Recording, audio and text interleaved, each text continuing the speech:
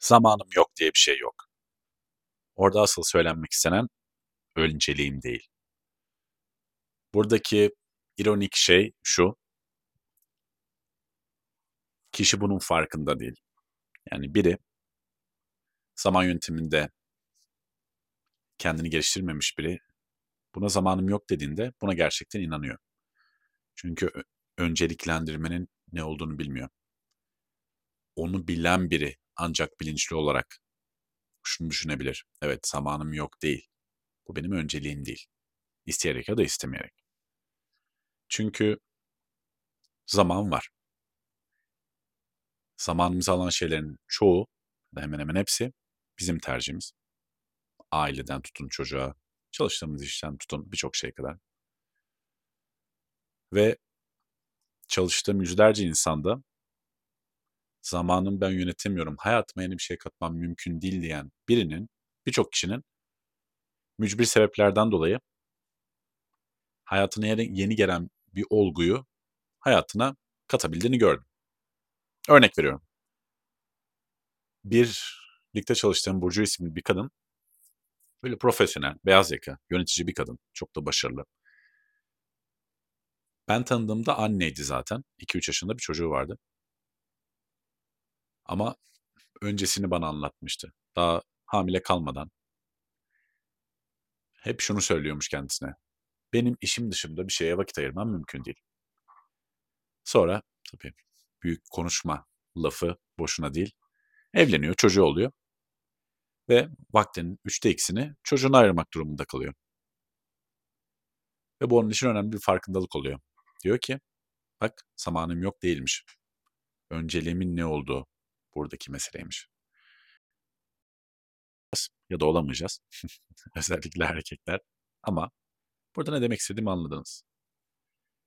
Herkesin 24 saatinin olduğunu, buna Bill Gates, Atatürk, Einstein, herkes, binlerce örnek sayabilirim başarılı olan insanlar arasından kadın erkek.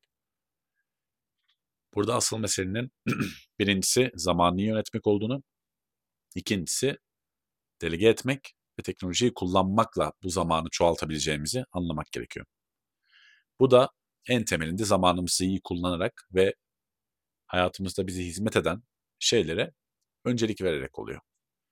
Ve bunları ailemiz varken de, çocuklarımız varken de, işimiz varken de yapabiliriz. Önemli olan zamanını yönetebilme becerisi ve önceliklendirme. Nüfusun %99'un İngilizce öğrenmek isteyip İngilizce öğrenmemesinin sebebi bu. Vakitsizlik değil. Gerçekten isteyen tuvalette bile günde 15-20 dakika çalışır. Ben de sürekli her istediği şeyi yapabilen biri değilim bu arada. O yüzden mükemmel olduğum için söylemiyorum ama ortalamanın çok üstünde zamanımı yönetebildiğim için rahatça bunları söyleyebilirim. Çünkü bana hayatta hizmet eden, maddi ve manevi bana katkı sağlayan birçok şeyi de başarmış biriyim. Bunun da önceliklendirme ile ilgili olduğunu farkındayım. Annem, babam İngilizce bilmiyordu. Sülalemde böyle bir rol modelim yoktu ama şu an İngilizceyi ana dilim kadar iyi öğrenebildim. Çoğunlukla kendi çabamla, tabii iyi öğretmenlerim vesaire de oldu. Çünkü İngilizce benim önceliğimdi. Dediğim gibi İngilizce birçok örnek verebiliriz. Bunları öğrenmek isteyip bunda problem yaşayanların en büyük aslında hatası ya da yapamadığı ya da farkında olmadığı önceliklendirememek. Birçok insanın işte bazıları başka bir kültüre gidip başka bir ülkeye gidebiliyor. Ya da bir şekilde kendini o dilin içinde bulabiliyor. O zaman otomatikman öncelikleniyor. Başka bir ülkeye gitmek de İngilizce öğrenmeyi garantilemiyor tabii ki ama en azından işte bir yabancı ile evlendiniz, Amerikalı ile evlendiniz ve gittiniz. Mecburen öğreniyorsunuz çünkü önceliğiniz oluyor. Hayat kalitenizi doğrudan etkiliyor. Ama bunlar genelde uzun vadede hayat kalitemizi etkilediği için hemen yarın sonuç almadığımız için insanlar bunu önceliklendirmiyor. Çünkü buna sabretmiyor. Çünkü bunu konfor alanından çıkarak çaba göstermek istemiyor. O yüzden zamanım yok diye bir şey yok. Orada asıl söylenmek istenen şey önceliğim değil.